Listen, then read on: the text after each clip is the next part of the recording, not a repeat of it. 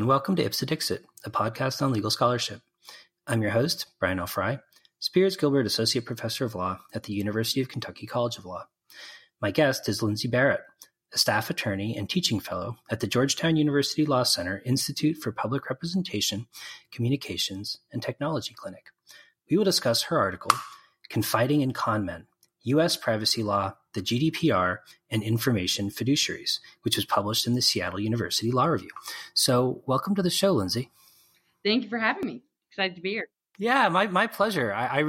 This is a really cool and very timely article because I think it's an issue that's very much on people's minds right now. And in the article, you address data privacy law in the United States and Europe, as well as kind of potential alternative approaches or ways of thinking about how we should enforce and regulate data privacy. So I wonder if you could start by just talking about what things are like now. So what is data privacy law and regulation currently like in the United States? Like who is responsible for kind of regulating data privacy, and kind of how does it conceptualize its role?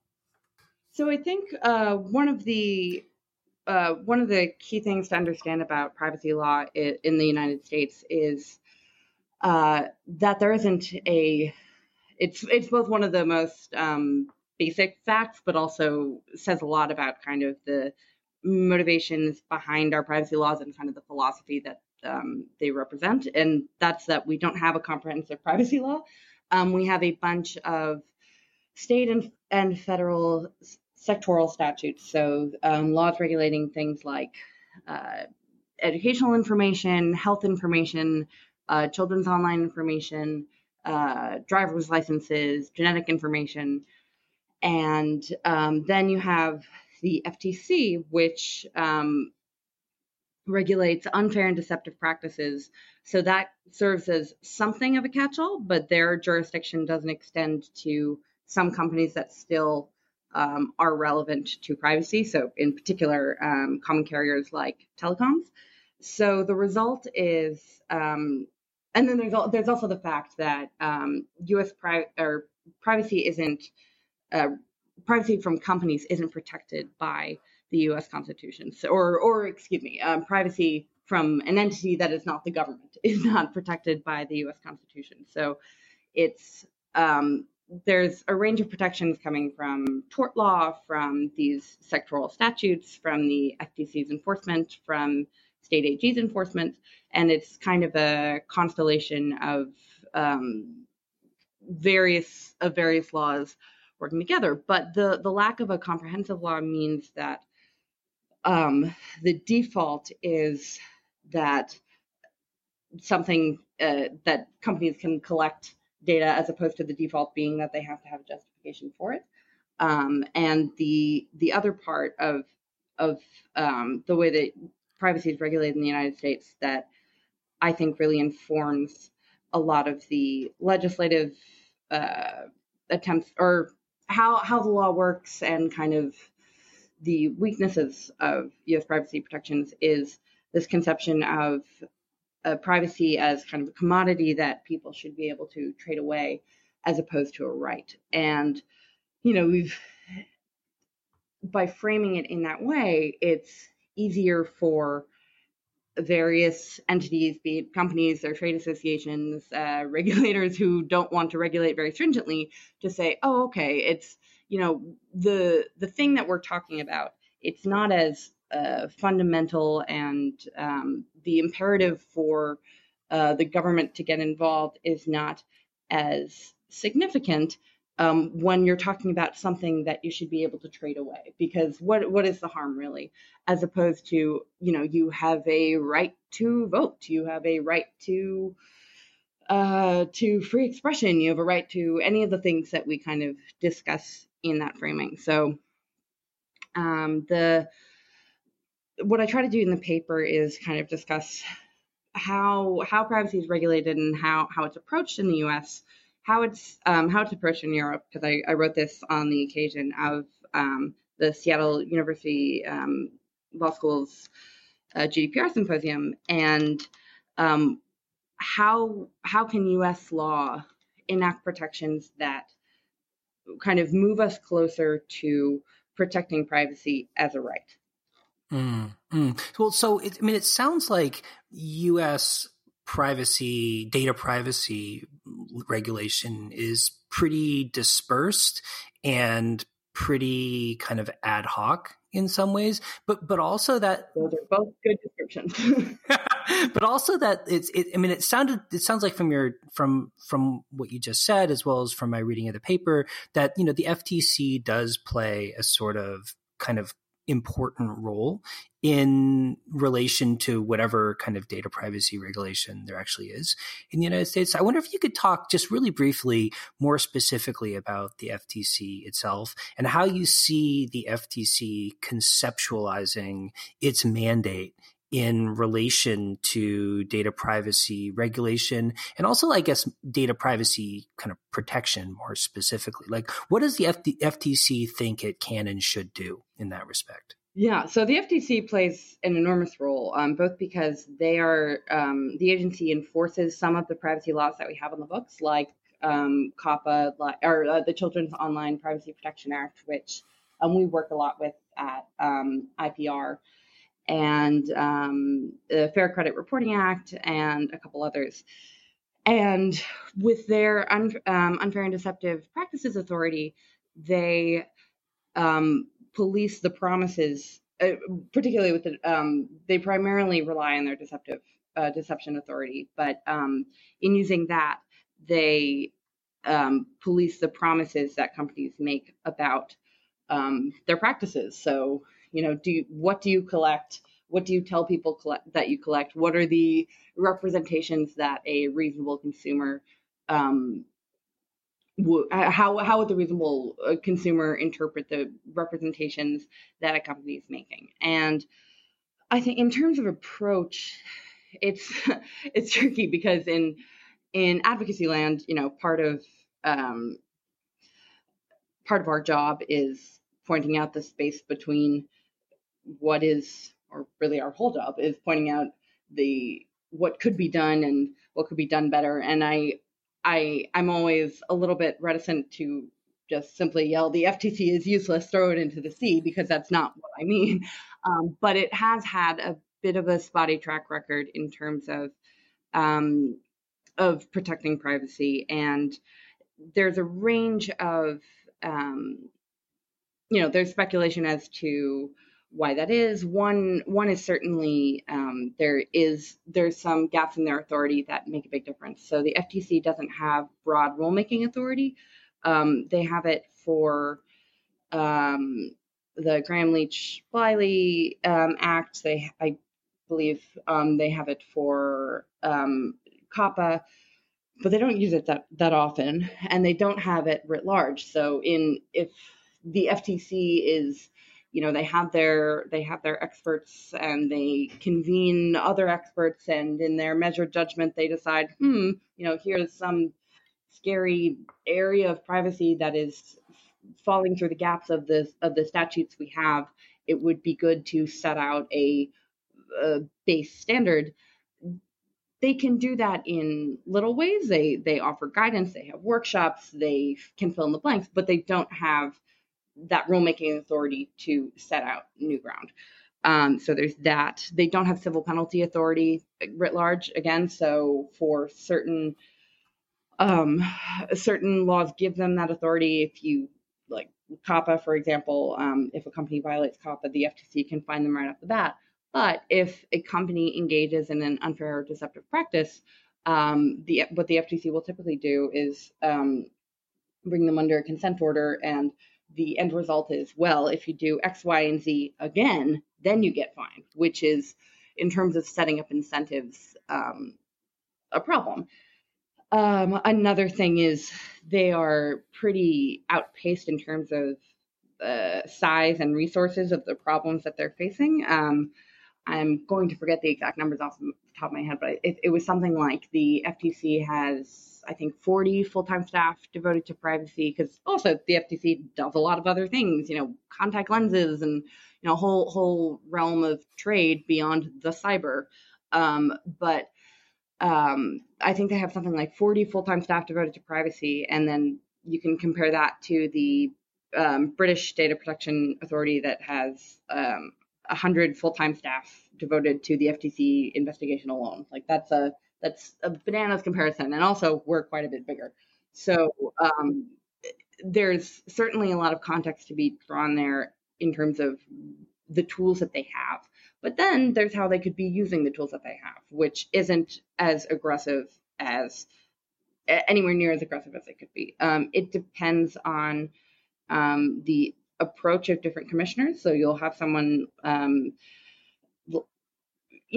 that'll obviously track with regulatory philosophy and the party that's in power, all of that.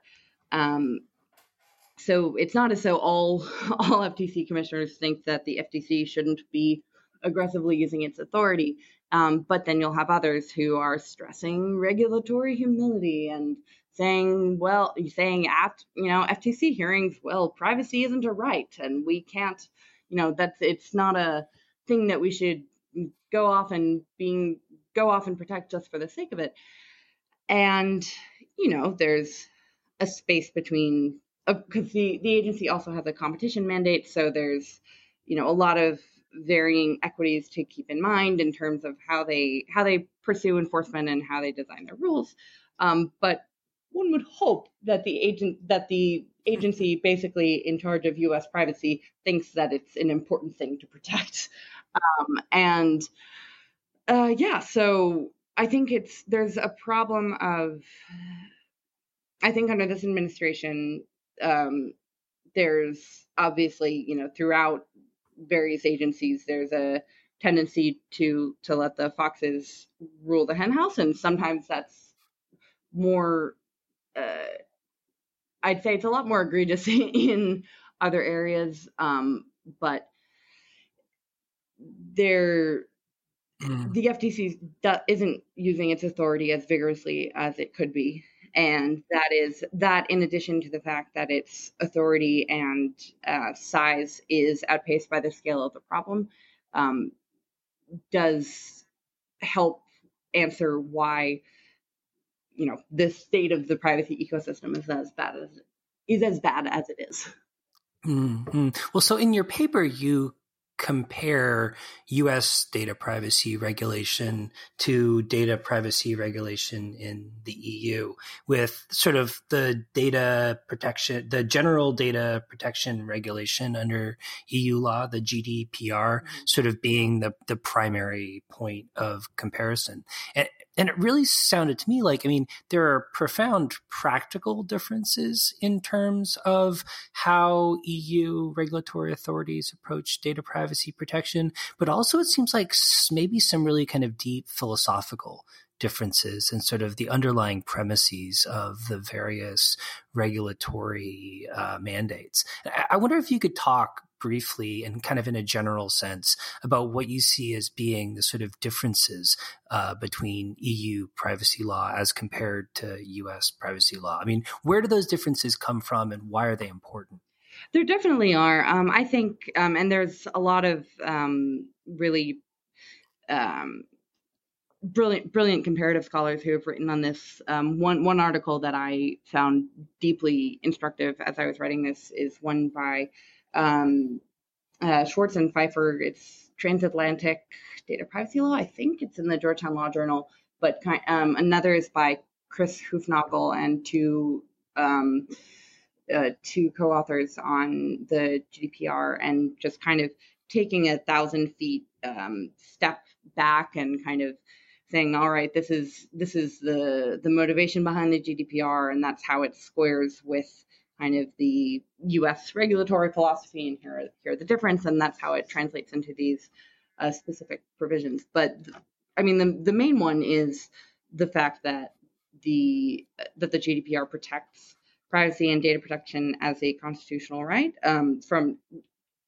privacy and data protection as applied to entities beyond just the government as a fundamental right. And another is the fact that the GDPR is a comprehensive law as opposed to this, scattershot arrangement of various sectoral statutes. And of course, so the GDPR the way that it works is companies then implement what their own versions of what the law requires them to have. So, in various areas, you'll have some regional variations, but overall, but the comprehensive versus sectoral approach is a pretty big distinction, as is just the agreement that privacy is something valuable and worth protecting, as opposed to something trivial that should be weighed. Not, let me backtrack. It's not as though the European discussions around privacy don't consider competition and business practices and innovation and all of that. They do, and the text of the GDPR does.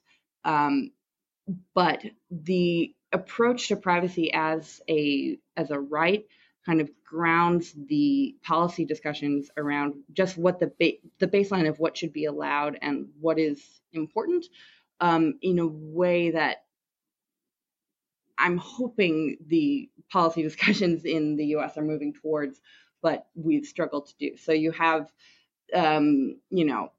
people who will talk about the so-called privacy paradox, the idea that if, because people express a strong views about privacy in surveys, but then they don't take strong, they don't translate that into their conduct, that means that they don't really care about privacy. And then, extrapolate from that to, oh, well, if people don't really care about privacy and it's not a right, then why do we care about it? Like, what is the point of regulating it?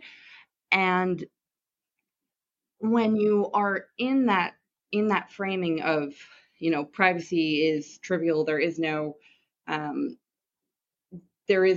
of imperative to have strong protection for it, it's very easy to argue against them, particularly on a topic that's difficult for people to understand and see and really visualize the way that everyday steps that they take can ultimately be harmful. So the quote unquote privacy paradox, of course people don't take the privacy steps that perfectly reflect their preferences and expectations, because it's impossible. We are living in a highly consolidated ecosystem where if you don't like if you think the service that you're using is creepy, you probably don't have an alternative to it. The way that privacy is regulated in the United States primarily is something called notice and choice. So the idea that if a company discloses its privacy practices to you in a 0.11 light gray font on a website you can't find, that you've been put on notice, and therefore you as an autonomous consumer can go out into the world and make your choices. But again, that belies just basic facts about how real people think and act, because people don't read privacy policies, and that's a rational choice. That makes sense because you encounter way too many of them in a day for that to be a sensible choice. They often don't say what you need to know. And just in so many ways, people are not put in a position where they're able to make choices that reflect their privacy preferences. So it's frustrating to kind of have to constantly try and reframe why privacy matters and have it almost said as like a laughing talking point that, oh, well, most people think it doesn't, when well, yeah, but most people don't know how to, what level of chemicals in their paint can hurt them. Most people don't know exactly, what how long their meat would be acceptable for their meat to be refrigerated before something else could happen. Like, there's so many other harms in the world that we don't expect people to be able to fully understand and gauge for themselves, that this understanding of privacy is something that people should be able to always trade away really ignores.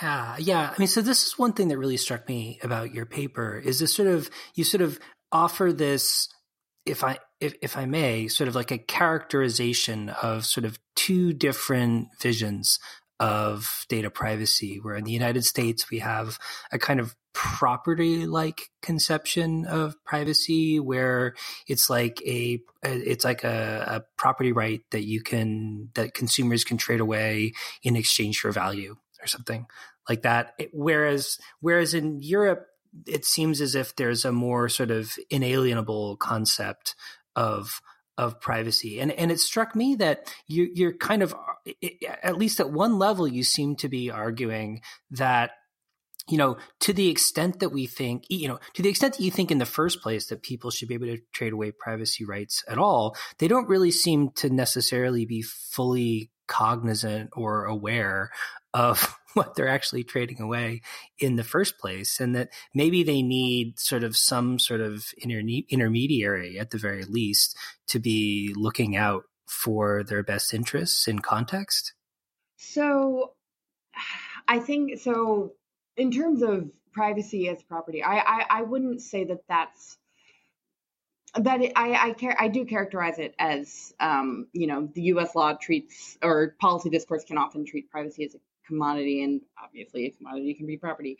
There's also this whole kind of body of property law, and there have been attempts to explicitly map kind of actual property law onto privacy rights and, pay people for their data, all of that. I don't think that that's a productive way forward, because again, people are not put in a position to make those judgments accurately, and you also get kind of into a normative, what do we think people should be able to trade away about themselves. Like Sarah Jiang had this fantastic op-ed the other day discussing kind of the privacy as property proposals and comparing it to previous IP cases with why we don't always let people sell their organs, like that kind of thing, or we don't let people sell their organs. well, I mean, it just struck me that this sort of dichotomy, and I agree that it's a super loose one, but it seems to tie into this kind of fiduciary idea that you discuss in the paper, in the sense that, we're sort of, in a sense, like throwing consumers into the deep end without knowledge of what's actually taking place, and that, somebody ought to be looking out for their best interests. And, maybe we ought to be deputizing or obligating some of these intermediaries to act in their best interests. Yeah. So it's not an intermediary in so far as someone who is coming in between you and the entity that is possibly threatening your privacy.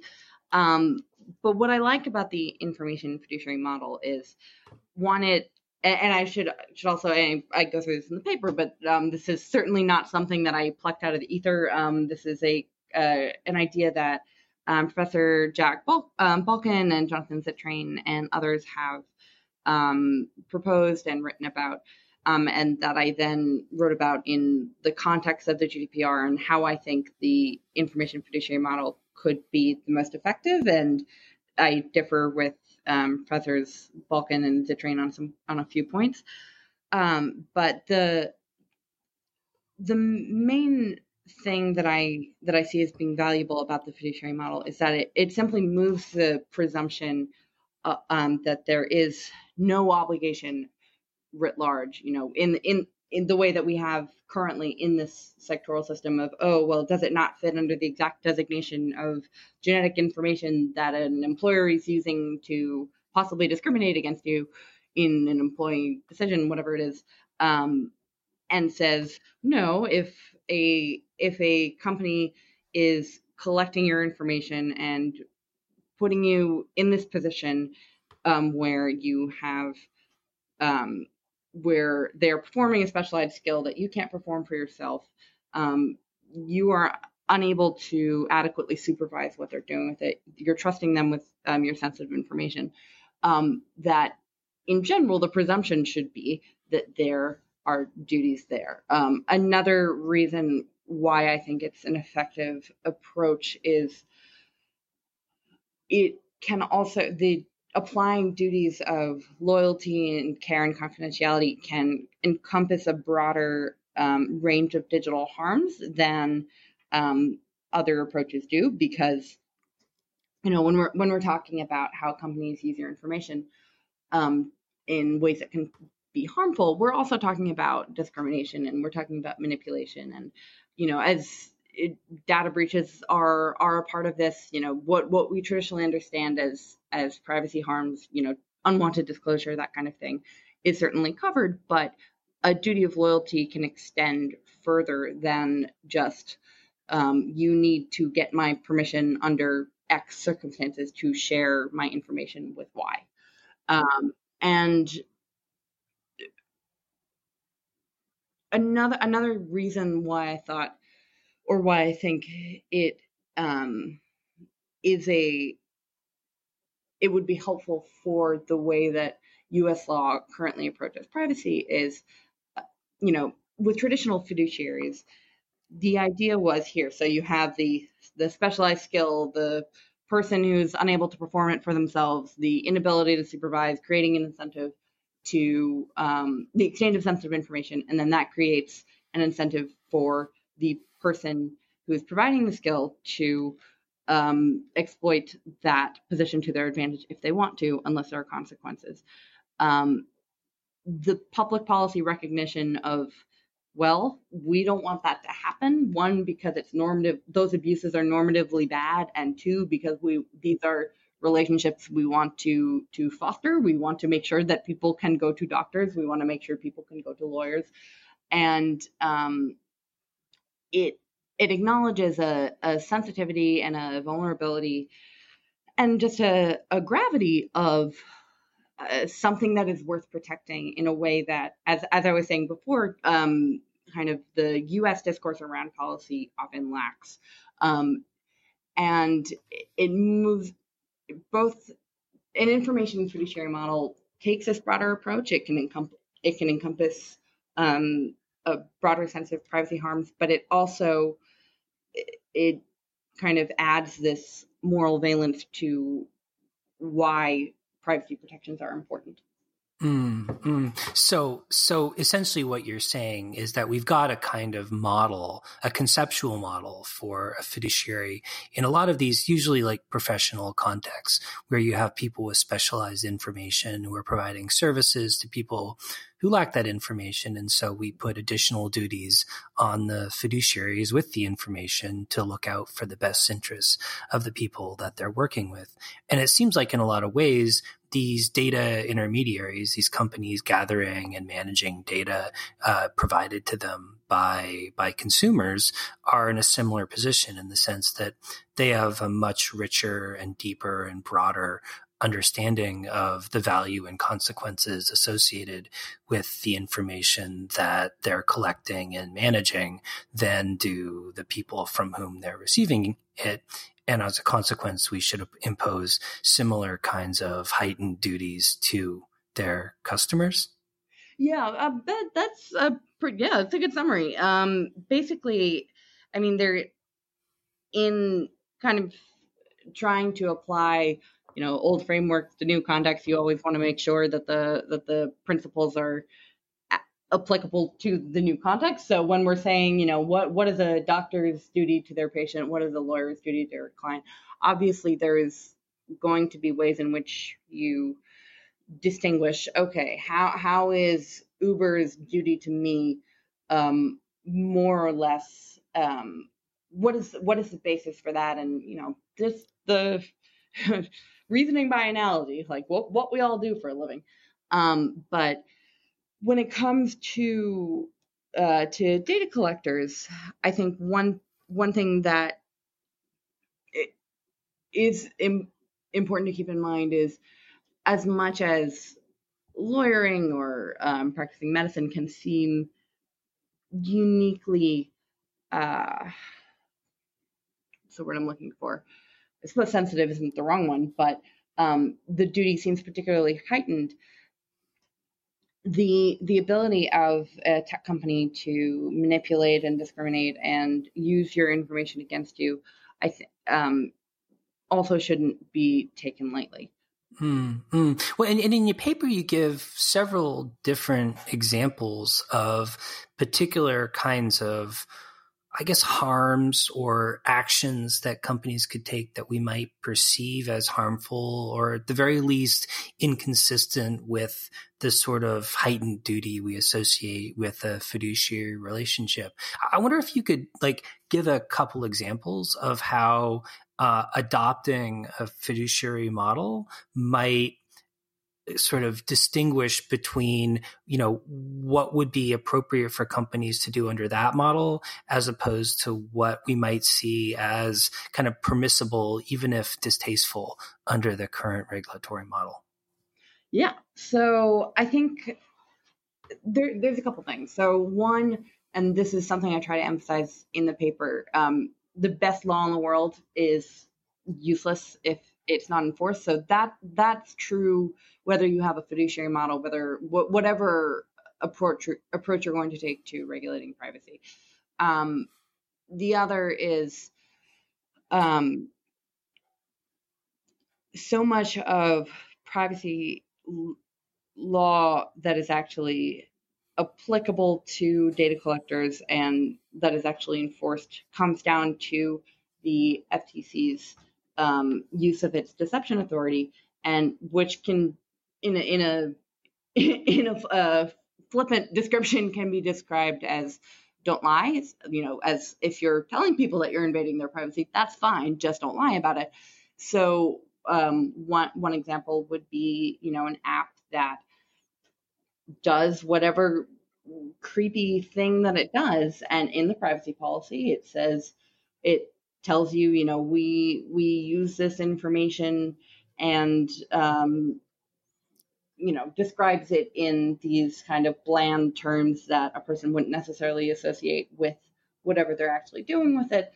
And provided they have described that in a way that isn't wholly and enormously misleading, and some other statute doesn't apply, then also the FTC, whether or not, there are companies that are breaking the law every day, and it's down to whether the FTC or state AGs feel like actually doing something about it. So you could have an app. So for instance, one app that I find particularly disturbing is Ovia. It's a pregnancy and fertility app that works with employers and gives employers information as to what employees search for and what it calls aggregate statistics, all of that. And, wow. Oh yeah. And then when we're talking aggregate, think about how many women of broadly considered reproductive likelihood are in an office at a given time, and how big that office might be. How anonymized do we really think this is? So in that case, HIPAA doesn't apply because it's not an electronic health record that's held by, I'm forgetting the precise language of the statute, but doesn't apply. And I haven't read their privacy policy recently, but unless it says, we absolutely don't share your information with anybody under any circumstances, and then it does that, they're pretty much in the clear. And that is despite the fact that, we live in a world where pregnancy discrimination is rampant, and that this is facilitating the ability of employers to, it's probably not pushing anyone to do something that they weren't inclined to do already, but it's helping them do it. And, that is something that I think under that a duty of care could apply to. Whereas under our current privacy laws, with the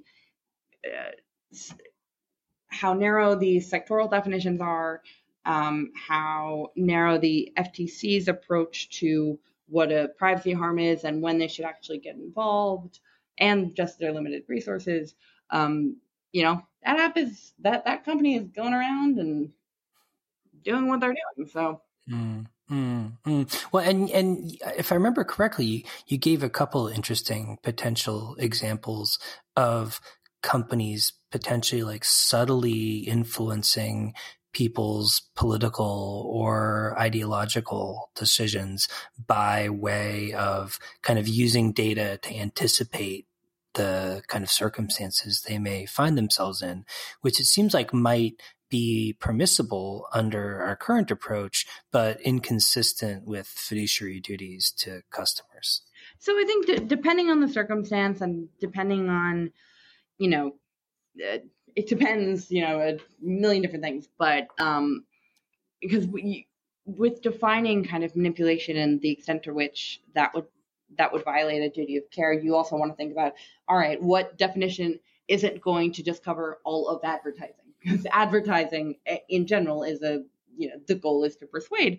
But what is the line between persuasion and taking advantage of a vulnerability in order to relying on that vulnerability to the person's detriment and the company's advantage? So one definition, based on a couple from some other scholars that I discussed in the paper, is a persuasive tactic targeted to the user, designed to exploit her vulnerability, and intended to change her conduct or outlook when the interests of the subject and the provider diverge, should constitute manipulation and could violate either the duty of loyalty or the duty of care. And that can ultimately take a number of forms. So something that has become a heightened focus for the scholars and policymakers of late is this idea, and computer scientists, this idea of dark patterns. So kind of product architecture that is, again, designed to prey on cognitive vulnerabilities and get you to make a decision that you might not otherwise make that benefits someone to your detriment. So think about any airline website you have ever used in your life. And also the way pretty much any privacy policy is constructed, in that they're hard to read, they are hard to find, and any default settings that are designed to get you to share more information than you intend. All of these things can be used to manipulate people, and under certain circumstances, I think a duty of care loyalty can be used to rein that in to a degree that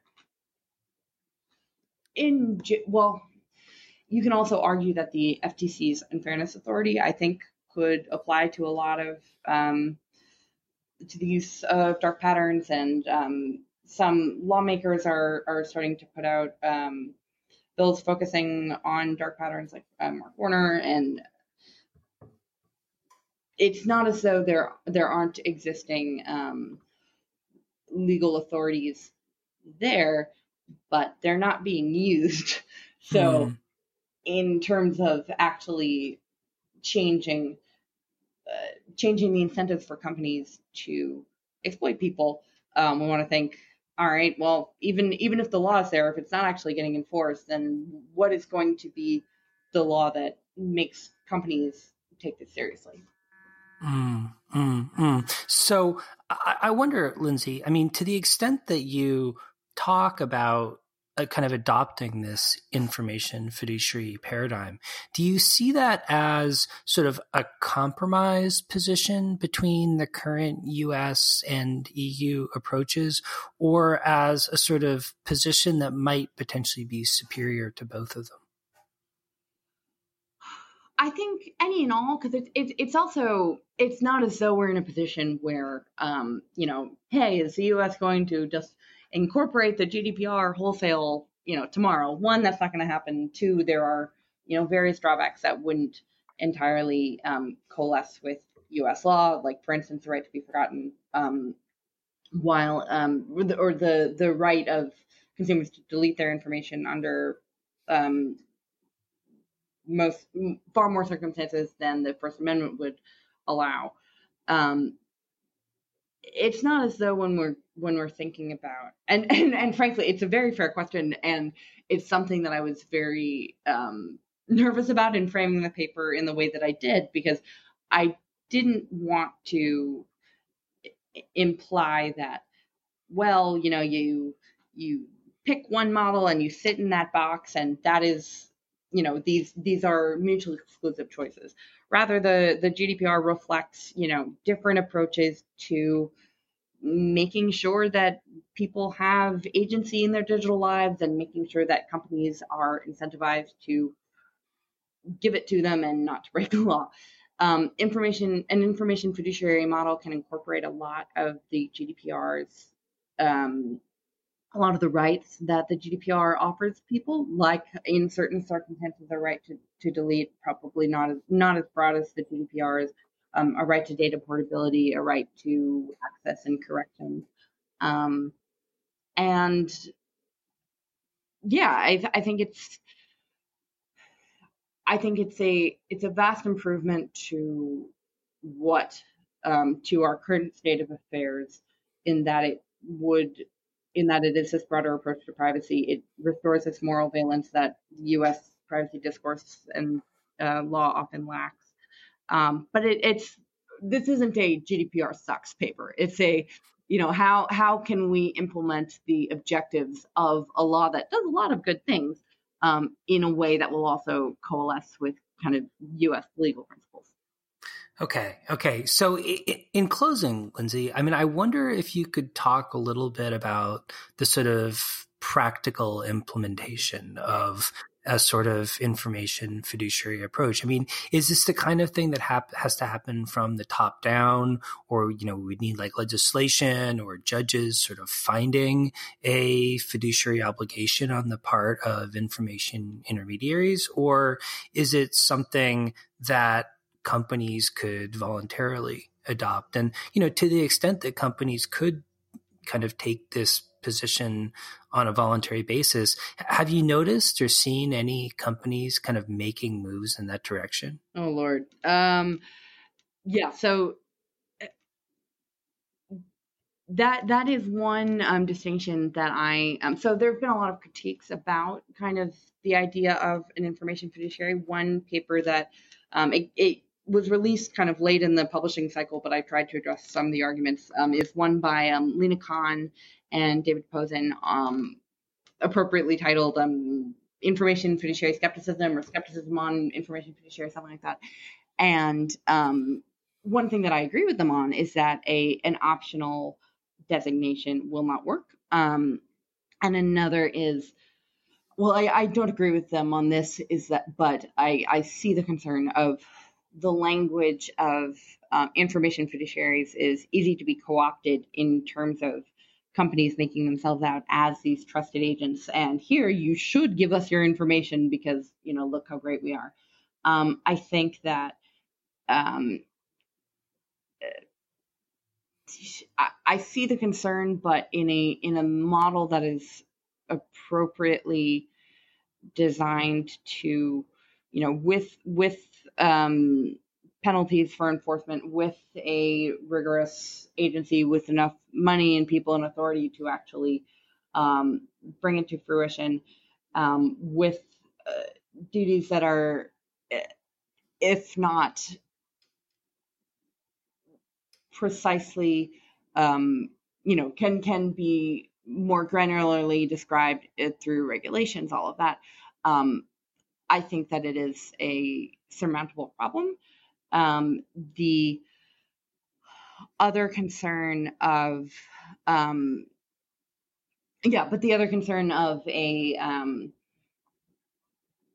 optional regime being toothless, I think, is completely on the money. And privacy, these companies have, in various areas, there have been a bunch of self-regulatory initiatives, and there just aren't incentives for companies to do anything that would really change the ecosystem in the way that it needs to be changed. We need a strong comprehensive privacy law that's actually backed by penalties. And now I'm also there's a range of framing proposals in terms of ideal world and the world in which we actually live. I still think that self-regulation just isn't going to get it done, and we know that because we've seen it before. Look at ad tech. Look at there have been a couple attempted codes in various areas that really haven't hampered companies' practices because they're in a lucrative area and nobody's yelling at them when they break the law, and often the law doesn't apply. So it would have to be a compulsory regime. Another concern that has been raised is the fact that fiduciary duties could conflict with shareholder duties. That is, I think, an apt concern, and you could also write that in a statute to say, well, the fiduciary duties preempt shareholder duties in these circumstances. The New York Privacy Act. So there have been a couple legislative approaches to implementing fiduciary duties. The Data Care Act in the Senate, it's written by, it's Brian Schatz and then a whole host of others, but that would apply fiduciary duties. But the reason I brought up the New York Privacy Act is because it would, it says explicitly, in the case of conflict of fiduciary duties conflicting with shareholder duties, the fiduciary duties come first. So there's obviously a lot of, there are some details to be worked out. I also feel pretty confident in terms of what we know about how people make privacy choices, what hasn't worked, what is necessary to kind of reframe company incentives, and just, at this point, years of privacy scholars and privacy and policymakers thinking through these issues. Maybe I'm Pollyanna-ish to be optimistic, but I think we can figure it out. Awesome. Well, Lindsay, thank you so much for coming on the show. It was really a fun paper and an illuminating conversation on a extremely timely question that I think a lot of people have on their minds right now. No, thank you. Thank you for letting me ramble on and on. I listen to the podcast and think it's really great, and it's almost confusing to hear a voice that I'm accustomed to listening to, and then hearing somebody else talk, and then realize no, I have to supply answers now. So hopefully I didn't get too confused over the course of our discussion.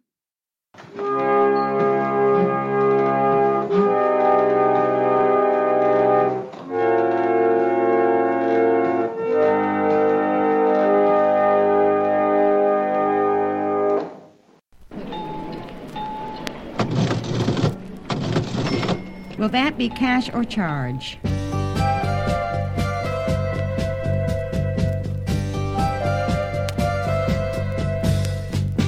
When you buy something, there are two ways you can pay for it, cash or credit. When you pay with cash, you're making one purchase. When you buy on credit, you're really making two purchases. First, you're buying the item you wanted. Second, you're buying the money you need to pay for the item. Credit is not free. You pay for the money you use, either indirectly when the seller raises the cash price, or directly when he imposes finance charges. So when you go shopping, shop for a good deal on credit, too. Look for the annual percentage rate and get the lowest rate possible. Don't pay any more than you have to pay. This message is brought to you by the Federal Trade Commission, Washington, D.C.